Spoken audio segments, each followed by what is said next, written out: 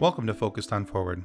The purpose of this podcast is to focus on recovery from life situations, be it a disease, chronic or acute, perhaps the loss of someone so dear to you in death, or a change of life patterns that has affected you so profoundly that you have no choice but to find your new normal and become focused on moving forward.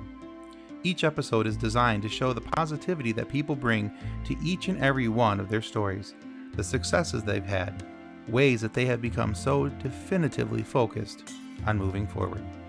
We look forward to sharing their stories, and we hope that they inspire you just as much as they have inspired us. Thanks for listening, and enjoy the show. Hello, and welcome to Focused on Forward. Today, we have the pleasure of speaking with David Angel. David is a kind gentleman who's had quite a few challenges in his life, some things he's had to overcome. But he's not here to talk today just about the things that he's overcome, but we're going to look at how he's overcome them, why he chose to be focused on forward, and he's going to share a few tips and pointers with you from his own personal journey along the way. So David, thank you so much. We're very excited to have you here. Glad to be here. Yeah, excellent. So what we're going to do now, David, is I'm going to turn the microphone over to you. I'm going to let you introduce yourself more than I just did, and give people a little bit of backstory about who you are, where you're from, and what challenges you've had to face. Okay, cool. Well, hi to anyone who's listening. So my name's David Angel, as we've rightly said. I'm a 40-year-old single dad of two in the UK. I'm someone I would class as a pretty driven person, and I've always been that way. When we're talking about hurdles, I think I've come over a vast amount over in recent years, which I think now in the world that we live in, only recently are we really starting to absorb and talk about a lot of the struggles that people, and especially men, go through. So it's quite interesting. I'm quite enjoying jumping on podcasts because if I can share a bit of value from either things that I've gone through or things I'm experiencing or ways I've overcome it, and that can help someone, I think that can only be a good thing. Agreed. Absolutely. I think there's been more emphasis the last couple of years about men's health, men's mental health, things along those lines, and which I think is a good thing because many times us men, we think that mentally we're invincible and we don't need to talk and we don't need to share. So I think it's good that there's been an acknowledgement of that. Most definitely. Most definitely. So let's talk about your story, your hurdles. Give us a background there. Okay, so I mean, a pretty standard upbringing. No crazy horror stories. Nothing awful happened. Grew up in my parents were still together. Grew up on the south coast of England. I was an all right student. I was relatively smart, not overly smart. I wasn't daft. Didn't really enjoy going through school. Nothing really grabbed my attention. So being that way as I was growing up, the one thing which was fashionable at the time was becoming a chef. So school was quite happy just to palm me off into full-time employment. So I only went to school one day a week from when I was sort of 14, 15, which looking back seems a bit crazy. So being immersed into working life pretty much full-time at 15, you have to immediately grow up. I moved out at 16, so I had a flat, got a job. So I looking back, I moved to the stage where I had an accelerated growth, but without necessarily having the skill sets behind it. So you almost bluff your way through. And I think what you've said quite right with it, but for a lot of people, especially men, women spend a lot of time talking with each other and talk about emotions. Now, this is, I'm not trying to sound sexist, but I think classically that is. A lot of time with men, they find something to keep themselves busy to avoid confrontation about problems, talking about problems. They don't have that. Go back to caveman times, talking about hunting and gathering, where men would shut up while we're in the trees trying to catch the dinner, when the women would be sat around working together, helping each other, raising the kids. And it's just come from that nature that we just didn't. Now, it wasn't ever a conscious thing for me. So over the years, you go through battles, you go through struggles. I stopped from there, moved into doing sales, as we were talking about earlier. And I had a really good progression. What you don't know, you don't know. And so I was very much looking back, I can see huge obstacles, huge hurdles that I was overcoming, but never really processing. So this ended up that I not only progressed really well through sales, was doing a lot of things like personal development and learning as I went. Everyone had a very low expectation of me because I left school at 14. So no one was thinking he's going to become prime minister or president. So when I'm suddenly going in, I'm earning 80 grand a year, 100 grand a year in sales. Everyone's like, wow, he's doing great. And it almost become this self-fulfilling prophecy, but I almost started to self-sabotage. And at the time, I saw it as partying, enjoying myself and celebrating. And this went through from the drinking, the partying, the drugs, the girls. And at the time, I was a single guy, so you think it's not a problem. And if you're surrounded by people that are doing a similar thing, even more so, but it doesn't seem like it's a problem. And it's kept going. And I look back now, and over the space of a 10, 15-year period, it was great. I was doing fine, partying every weekend, working hard, playing hard, the good old analogy that we talk about. I set up a business was going fantastic. Ended up getting a bar, had a bar as well, had another business, things are going great, earning really good money. But the partying had also continued and carried on as well. In the midst of all that, I'd been with a partner. Obviously, we're talking about a 15-year window. I had a partner. We were together for a good number of years. Then we had kids. Then we broke up. So I was only seeing my kids every other weekend. So I've got businesses. I've got 2 kids, but I'm only seeing them every other weekend, which killed me inside, not realizing as much as I did. That then affected on the fact that when I wasn't with the kids, I'm drinking and partying even more. And there's only so long that can continue for. There's only so long your body can put up with that type of attack and damage. And then I used to laugh about the stuff I did, the 3-day benders, and still working in between. And it was normal. Yeah, like I people laugh and joke about it now, and I literally could do 3 days no sleep and still do a 10-hour day at work and still be effective. And that was the big problem. I could still be, it wasn't, I thought I was effective.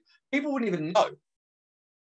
Like they had no clue that you had been on a bender for a couple of days. People didn't know I was still high because I would just get a cab to work, and I could, man. Yeah, I could still sniff cocaine at work, and no one would know. People wouldn't know it because nothing would change in my face.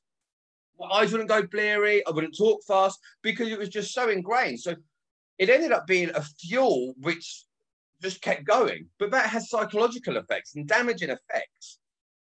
So by the time people would know I'd been on the bender, would be 2 days later, I would look like crap because my body's drawn and tired and worn out.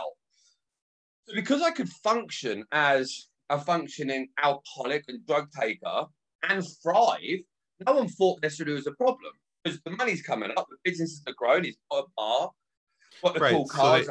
So they're looking at the outside and seeing what you are accomplishing at the same time, and so not looking at what the possible inside issues are. Well, a lot of people wouldn't know because I was only seeing my kids every other weekend, and I wasn't going out and obviously partying because I was enjoying the downtime. So I had a lot of different friendship groups. So I could go out on a Tuesday night and meet one group of friends. I'd go home at 11. I'd go into another group of friends who'd be out till 6. Then I'd go home, get sorted out, go to work. And then in the evening, I'd be feeling fine again. So then I'd carry on with another. So different, it was never with the same people, which made it a lot easier to function. But then come the downfalls. Then come the mental breakdowns, the paranoia, the fact they couldn't physically cope anymore. And it gets to a stage that you know the warning signs and you know there's a problem. But then you're at the stage where I've got all this stuff, the business is starting to collapse, which for anyone who's ever had a problem in a business, can make you want to go out and forget those problems, and then you don't function properly. And it ended up, the fall of that was losing the businesses, to the extent of going from having the big house, the Range Rover, the cool watches, to sleeping in a car. Which, when you're at that stage, you look at it and and I mean this in a nice way, if you've gone through a terrible time, it's a terrible time. But to go from the realization you had it to sleeping in a car, not being able to eat or whatever it would be, and also trying to do it without anyone knowing. They're still trying to function. Trying to hide it. Yeah, exactly. From a shame, because then how do you say? Well, and everyone be like, well, how? So little by little, started building things back up, getting back on my feet, stop the drinking, stop the partying. Done a lot of personal development, and just worked on myself. And I was at the stage where I wanted it done. At my worst, wanted it done. Tried to end it a couple of times. Like, really just gone. Like, didn't see the self-worth, didn't have the value to sort of commit and progress and continue on where I was. I didn't sort of see how things would ever go back. Fortunately, that didn't happen. And if anyone ever listens to anything like this and hears it, believe me, I could not see the light. I couldn't see any light. Like, I couldn't imagine being there a month later. Like, I couldn't even visualize my kid's next birthday. But I love being a dad. Like, it's my honor to be but I'm an honor to be their dad. But I couldn't imagine my own kid's birthday. So it was traumatizing to go through that. But as anyone who's gone through this type of thing knows, you can't focus on that. You have to go day by day. And if you can't go day by day, you've got to get through the hour and just then do another hour and just keep going through. And so literally I had to lock in the castle, lock myself away. I managed to get myself sorted out, lived in the car on and off for the space of a week, over on people's sofas. Managed to finally just about get the money together to get a deposit for a house. Everything was in storage. Managed to convince the storage people to give me 3 months without paying anything, so I didn't lose everything I ever had. And then over time, just had to work, and it was bloody awful. So that stage, to go from all of that to come away through to nearly dying over it all, not being able to cope, couldn't cope with even walking into a circle of friends that I've known for 10 years, let alone thriving in life and doing that. But you still got to pay the bills. So go and get some sales jobs is an easy way to go into. I mean, like I said, now I do sales coaching now, and I've got a great bunch of students and clients. And the one skill I had, to be frank, was that. As you know from doing sales, it's something you don't forget. Anyone who hasn't rode a bike for 10 years, give you 20 seconds on a push bike, you soon pick it up.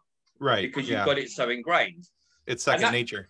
Yeah. And I realized I would do more for other people than I would for myself. And so doing what I do now with the sales coaching was great, because I could still give great advice on lessons of what not to do and what to do, because I built it and done it right. And I've also screwed it all up. So that worked well. So then I literally put my head down, saw my kids as much as I could and worked as much as I could. Didn't see anyone pretty much apart from my kids and for work for 10 months, 11 months. Couldn't sleep, couldn't do anything, but literally just committed to being committed. Like, commit. And the big thing for me was, someone said to me, if you won't do this for you now and you don't believe that you'll be missed and your kids will miss you, you need to imagine your kids are in the room at all times, because you would never do something damaging if they were there, however bad it got, because you wouldn't want to put that on them, because you would do that for them. Do you know what I mean? You would. Yeah, that's fantastic advice, actually. Because I would do more for other people than I would for myself. So the damaging me was thinking I wouldn't do it. But if I was ever going to do that, I would never have done it in front of my kids. Right, because you wouldn't want to affect them adversely. Yeah, because as much as you might hate yourself and self-loathe, you would never want that on them. Now, yes, with a sensible mindset, you say, yeah, but if you did that, you'd obviously psychologically damage them. Yeah, but you don't think that way when you're that damaged.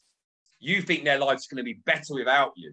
You think that the whole world's going to be get rid of this burden. But actually, when you get your head right and you think about them in the room and the way you feel, and it's the only time you spark. He said to me, you just got to spend as much time as you can with the kids when you're not working. And if you don't do it for you, you'll do it for them. And it was true. So then... Yeah, I heard it said once that instead of viewing yourself as a burden or a weight that holds everyone down, look at your loved ones as an anchor that holds you in place. 100%. I had a really interesting one today. It's more about work side, but it's interesting live. Someone said, if you ever watched any film, there's always a lot of misery in there. Every good film has heartbreak and misery. Imagine watching Rocky and the film ended when it all went to pot. It'd be a depressing film, right? But we know the music comes on. We know the music comes on.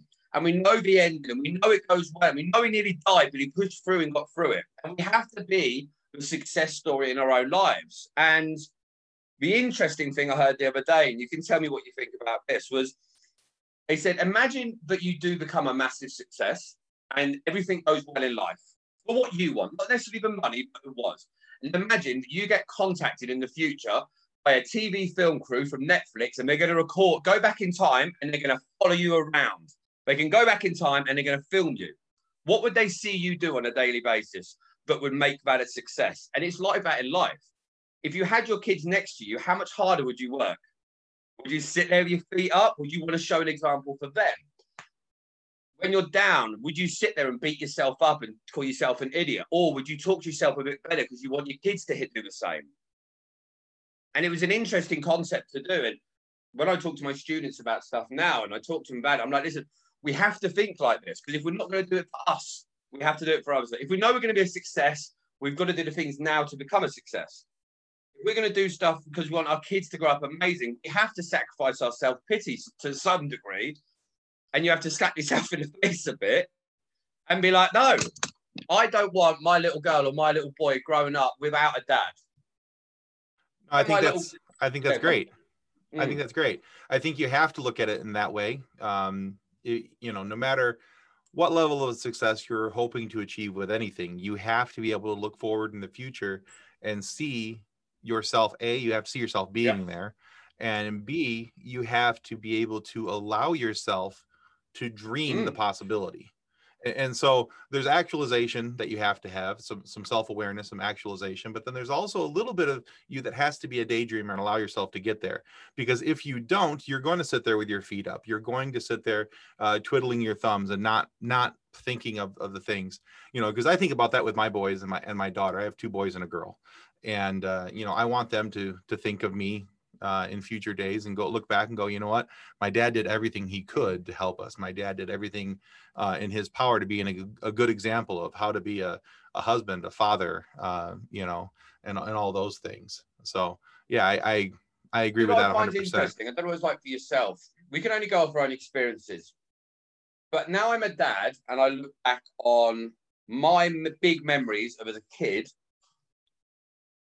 are probably not the big memories my mum and dad have of having me as a kid. They're proud moments of me being in a concert.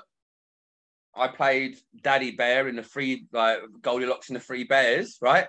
But at the time, being a 6-year-old or an 8-year-old, whatever I was more petrified to get my lines wrong.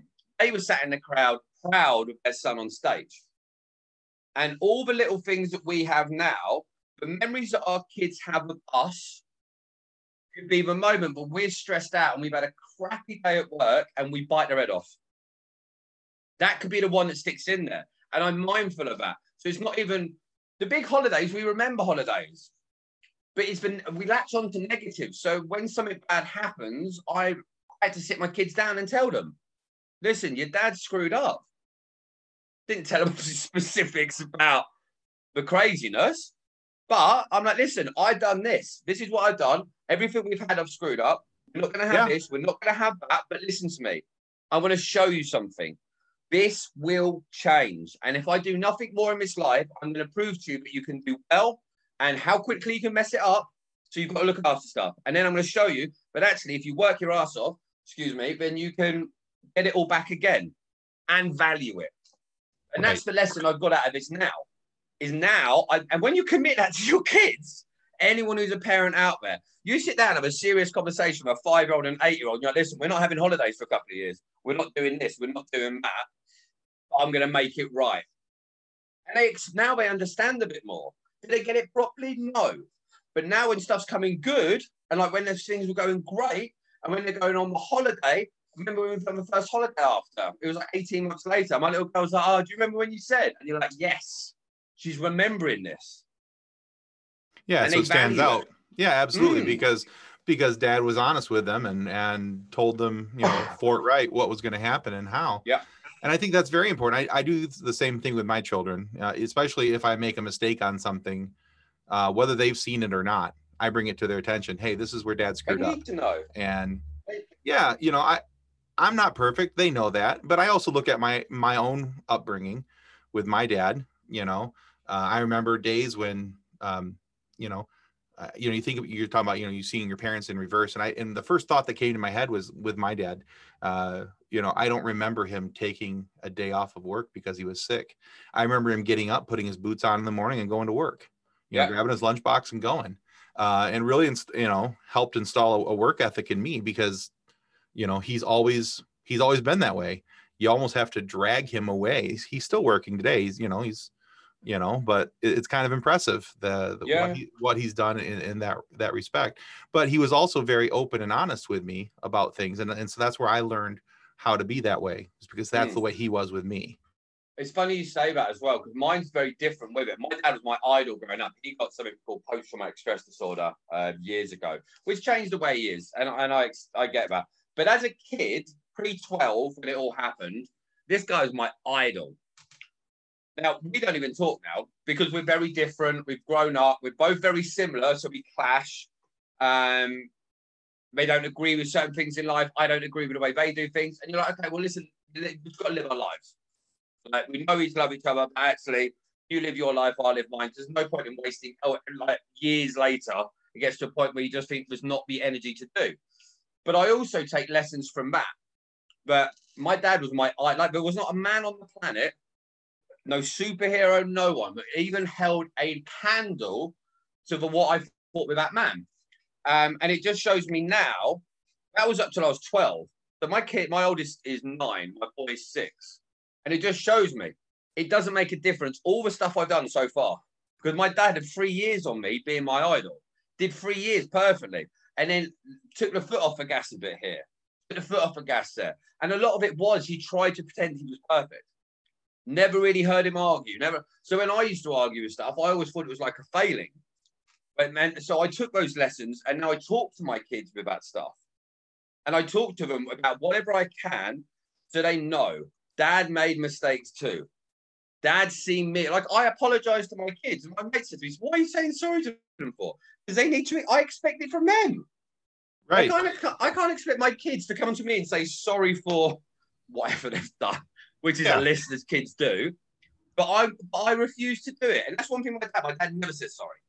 Right. And it was a lesson I took from that. And my kids, I think, appreciate that more. Because they're actually like, oh, because we're setting the example, we're setting the tone, we're setting the expectation. But on the flip side, I do other things that their mum doesn't like.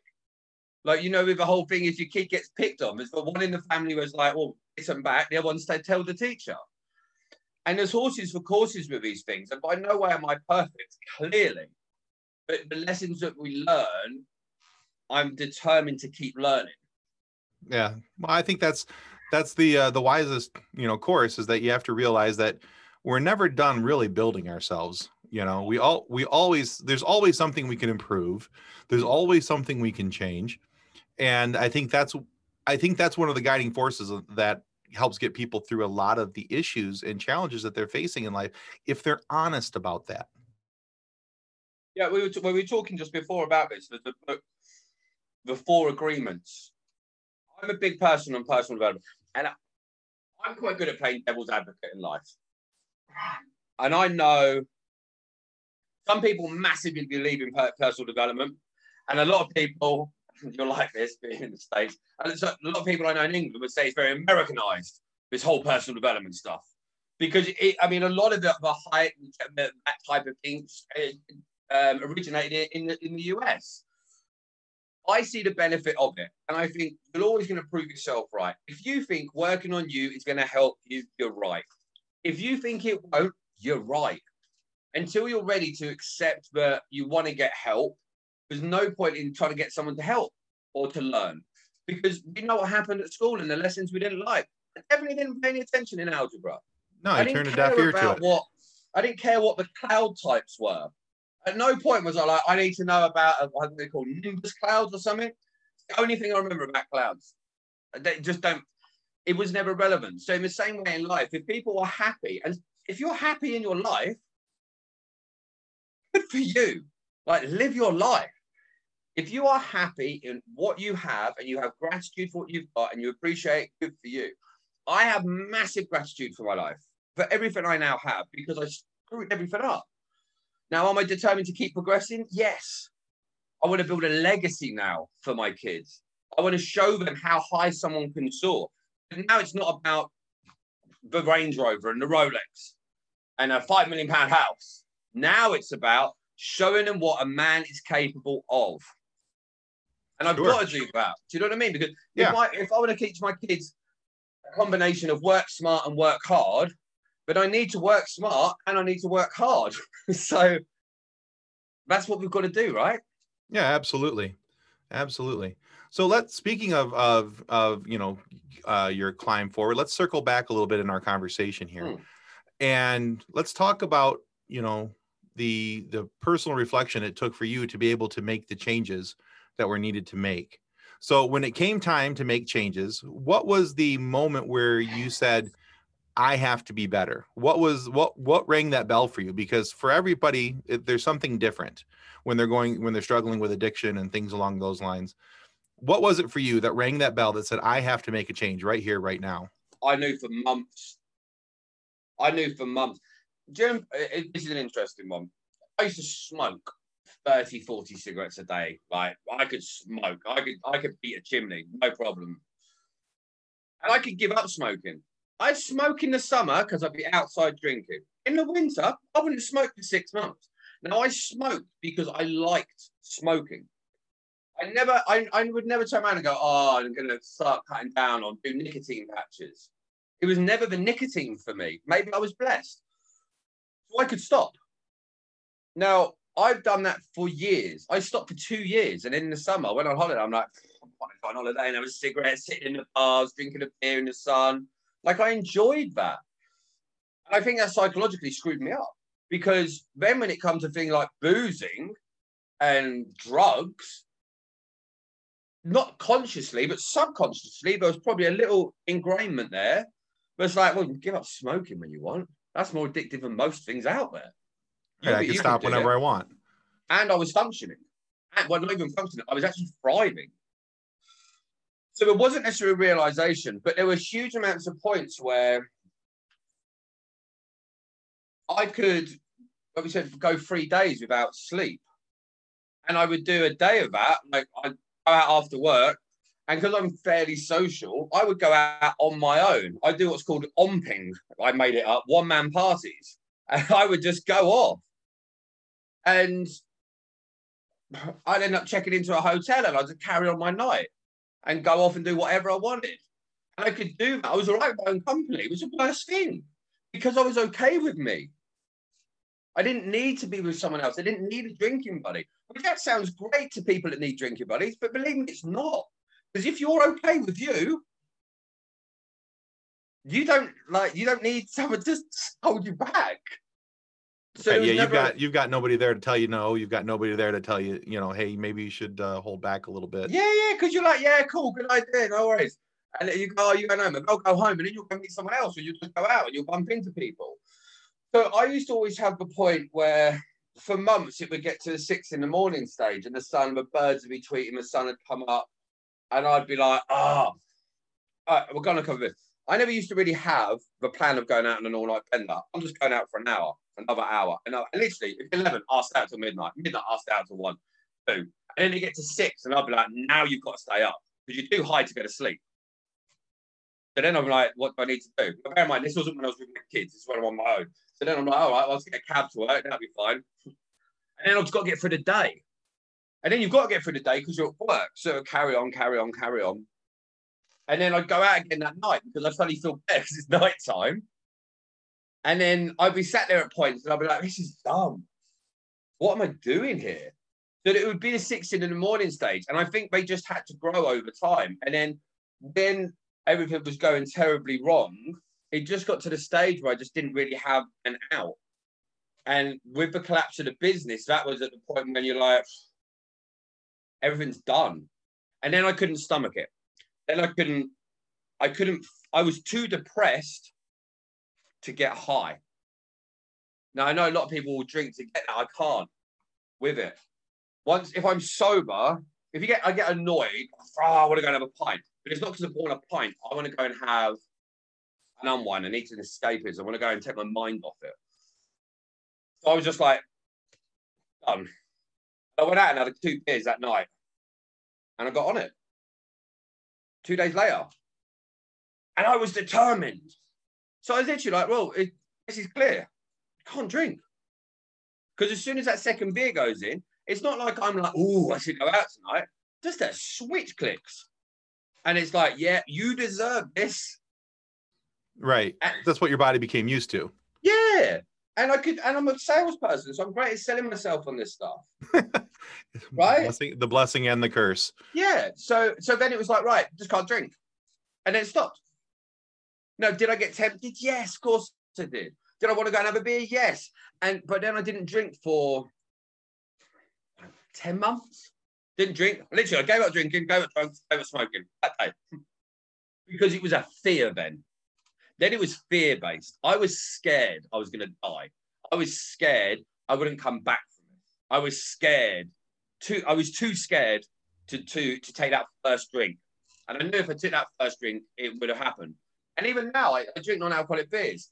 I know what happened if I drink wine. If I have a glass of wine, it just gets me too drunk. Right. And so it shuts my brain off. So now I'm at the stage where I just drink non-alcoholic beer. If I go on holiday or something, or if I went out with lads, I'll probably go out and I'll party. But I also now have I have a wheels up mentality. Unless the wheels are I've got up in the air off the plane, and I've got and I'm on my own or with my mates, that's different. If I want to let my hair down, then I will. But then I just don't now. And I would like to say I chose it, but it was fear. And that fear of dying was enough to hold me back. Well, and then it becomes a habit. Yeah, but fear can be looked at in a couple different ways. I embrace it. I love fear now. Yeah, you can look at fear as something that scares you, something that unhealthily holds you back, or you can look at fear as a safe and cautious restraint. You can have a healthy respect for something and say that you have a fear for now. it. So the old adage was false evidence appearing real. And I like that analogy with it, but fear for me is real. I should fear it. Like, you should be scared of a tiger, right? You shouldn't go, that looks cute. Like, that's dumb. I done a skydive years ago, and I was bricking it. And the guy said to me, you're about to jump out of a plane at 15,000 feet with some cloth and a guy you just met strapped to you. He said, you shouldn't have confidence. You don't know this guy for more than 10 minutes. You've never jumped out of a plane, and you're going to be flying along, and you're going to decide to jump out. He said, you should be scared. And I have that analogy of life now. That's just a good warning for me, to have that fear. And I now also embrace a lot more things with fear, because now I look at it and go, right, is this a fear for protection, or is this a fear for growing? And my growing fears, I run towards. Okay, I always do a check on it. No, that's cool. So let's talk about what David Angel is doing now. So we've talked about all these things. And you've given some really nice examples of how you've gotten around things and really what helped you choose your path of moving forward and how you stay focused on those things. But so what are you doing now? We talked a little bit about some coaching that you're doing. Let's talk about that. So the one skill I've always been a really good student. I think that's why my personal development always picked on. So I always studied sales. I was terrible at sales when I started. Awful. Well, not awful, but I was like, if people were getting 5 sales, I was getting 2. So I was never hitting high numbers of what I would expect. But someone took me to one side, taught me a few things. And I'm like, this works. So I started implementing that. I started reading books, listening to audio, studying, working it out. And after the demise of everything, the one thing I had was this ability to skill, because it was ingrained. If you were a bike courier for 10 years, if you stop for 10 years, you'll pick it up with it pretty darn quick. So to go back to that was quite simple. And it was something which takes your commitment, and you have to be focused. You have to start with the end in mind. You have to believe in yourself a little bit. You've got to fake that belief if you don't have it to make it, because otherwise you won't get sales. That helps. And quite obviously with that, my progression was quite quick, because I've gone from doing great to coming in, I've dusted off a cobweb, so then I end up coaching other people and training teams. And it just keeps going from there. And now I do private one-on-one coaching, and I've got an online platform which I created. Someone said to me before, there was two people that wanted, well, two companies that wanted me to coach them at the same time. And I was like, I can't. And he's like, mate, you just need two of you. And I'm like, yeah. And someone said to me, why don't you just get it all and put it on a platform? Just give people access. I'm like, that would be quite a good idea. So I literally spent all this time, and now there's nearly 400 videos, 24 hours worth of content, from mindset all the way through to closing deals. And I coach people on how to do things, how to thrive, tricks to do, tips to do, things to avoid, be a support network, help boost up their mindset, give them a little rah-rah, the whole lot, and the skill set. And so then I do that now. And it's good. It's almost like therapy for me, because if you're having a bad day and you'll do more for other people, there's nothing better to do than being a coach. And I say to them, listen, I have bad days, but it's what we do on our bad days that define us. And that's such a big thing. If you can take, if you're in a good mood, going and have a good day is pretty easy. But if you wake up and you're having a monster of a bad mood, and you're feeling down, and you're like, no, so-and-so's committed with me on this, Joan or Sue or Steve or whoever, they put their time and their money into this. They deserve to get me at my best. Do you know what ends up happening? You do it for them and your mood changes, because you change your state, you change the word, you think differently, because you decide, this is not me. I'm not having this. And so then you do that. So for me, coaching is like therapy. It's great for work. It gives me massive freedom. It gives me the ability to help people. And it's a vibe. Like, I love it, because awesome. Now I get people now message me who are nervous about sales. Well, I've just done a day, I've done £1,000 in sales. I've done this, I've done that. So finding the thing that you love. So the blessing's been, after all of what's happened, I actually found something I was already doing, but I didn't realize how much I loved it. I didn't have the right glasses on to see how big a thing it was. And now the mission is to help 1,000 people sell more effectively in the next year, which is going really well. And I'm going to do 100 podcasts in 50 weeks. Awesome. Because it's good therapy again. So yeah, that's cool. That's the plans where I'm at now. All right. So what's the name of your coaching company? So it's called The Sales Network. And if someone wants to find it, just literally search David Angel TSN. So ANGEL Tango Sierra November. On pretty much any social media, Insta, Facebook. And I just really enjoy it. So because of that, there's loads of free content. I probably give too much away, if anything. Like, I've just done an ebook about how I control my mental state in sales. So I put that out there. Because I think there's a big difference between helping enough people. I remember who said it. If you can have anything in the world you want, if you help enough other people get what they want. And I really buy into that. So now I'm like, give. Other people are like, listen, I want to get one-on-one with you. Great. I've seen what you do. Great. So then they join. And then other people just like sitting on the sidelines and watching. And hopefully the more the sort of podcasts come through, I might even end up creating my own one at some point. It just keeps growing. So yeah, check it out. You know, honestly, David, that might not be a bad idea for you to have this type of situation on a podcast. You're a natural talker. It's a natural navigation from going from being a salesperson to being on a podcast, where you're just amplifying your voice. It's just a different medium is all. It's just enjoyable as well. I like nothing more than, today I was up, my boy got up at 5. I know a lot of people have this mantra of get up and meditate in the morning. Don't look at your phone for 2 hours. I get up in the morning, my boy jumps on my head. We play for a little bit. Literally 20 minutes into it, I'm looking at my phone. I'm excited to get into the day. So doing stuff like podcasts, especially at the moment, I'm speaking to quite a lot of people in the States. It's a great unwind from the day, because you're just talking about stuff. You get stuff out. if you're having a bad start to the day, then this can help. You've had a bad day, this helps. Like, there's no bad that comes from it, because you're going on, especially in a podcast like this, you're meeting someone who's great and interesting, and you hope to talk to them again. So you build a good relationship, and it's about connections now that we make in our lives. And the internet's such an amazing thing. We should use it more. Agreed. For me, that's been one of the biggest blessings of doing this, is that I've gotten to meet so many awesome people and be a facilitation of their story. Yeah, massively. And that, to me, that is so cool. To be able to get these people's stories out, people like yours, and your story, and being able to share it, and being, even if I'm just the motor that facilitates your story getting out, I'm honored to do so. And I think it's really cool, isn't it? And like we say, if we can help one person, I know in my dark times, I'm sure, like with yourself, you only have to get one person and say, do you know what? I was in a bad place and you helped me. That one thing will give you the coal inside to go out there and do 100 bad days. Oh, I agree. And that's selfishly blooming rewarding. And it's great. And I think if everyone can find that in their life, the world will be a lot nicer place, and people will do a lot nicer things. I agree.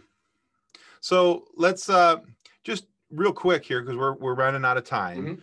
I know you mentioned it briefly, but so it's David Angel, the Sales Network, and where again can people find you to make sure that we have the best connection for you? Facebook or Instagram's the best ones. Instagram, I have a huge amount of content on there, just because it likes the video more. So literally, David Angel, so DAVIDANGEL TSN for the Sales Network. Just type that in there, or on Instagram you can type Coach David, and it comes up on there as well. But I can put some links and stuff over to you, which you can put on. Anyway, I think there's so many opportunities out there, but it's great, and I really appreciate your time today as well, because it is nice to sort of interact. We spoke before, but it's good to jump on this. Yeah, absolutely.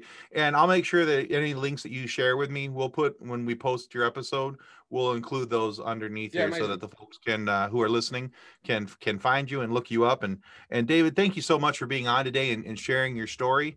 It's honestly very encouraging to hear someone who has had some of the challenges you've had, but also has the outlook you have. Yeah, thank you. I think the more people we talk to on this podcast, it helps people see that positivity always wins. And 100%. that's a big saying in my life. Positivity always wins. So, all right, sir, thank you so much for your time. We really appreciate it. And that's going to conclude us today for Focused on Forward. Well, that concludes another episode of Focused on Forward. To be a guest of Focused on Forward, you can reach us through Twitter at PodcastFOF, through our Facebook page named Focused on Forward, or through email focusedonforward@gmail.com. We look forward to hearing each and every one of your stories that has yet to be told. So until then, be safe, be kind, and be loving to one another as you stay focused on forward.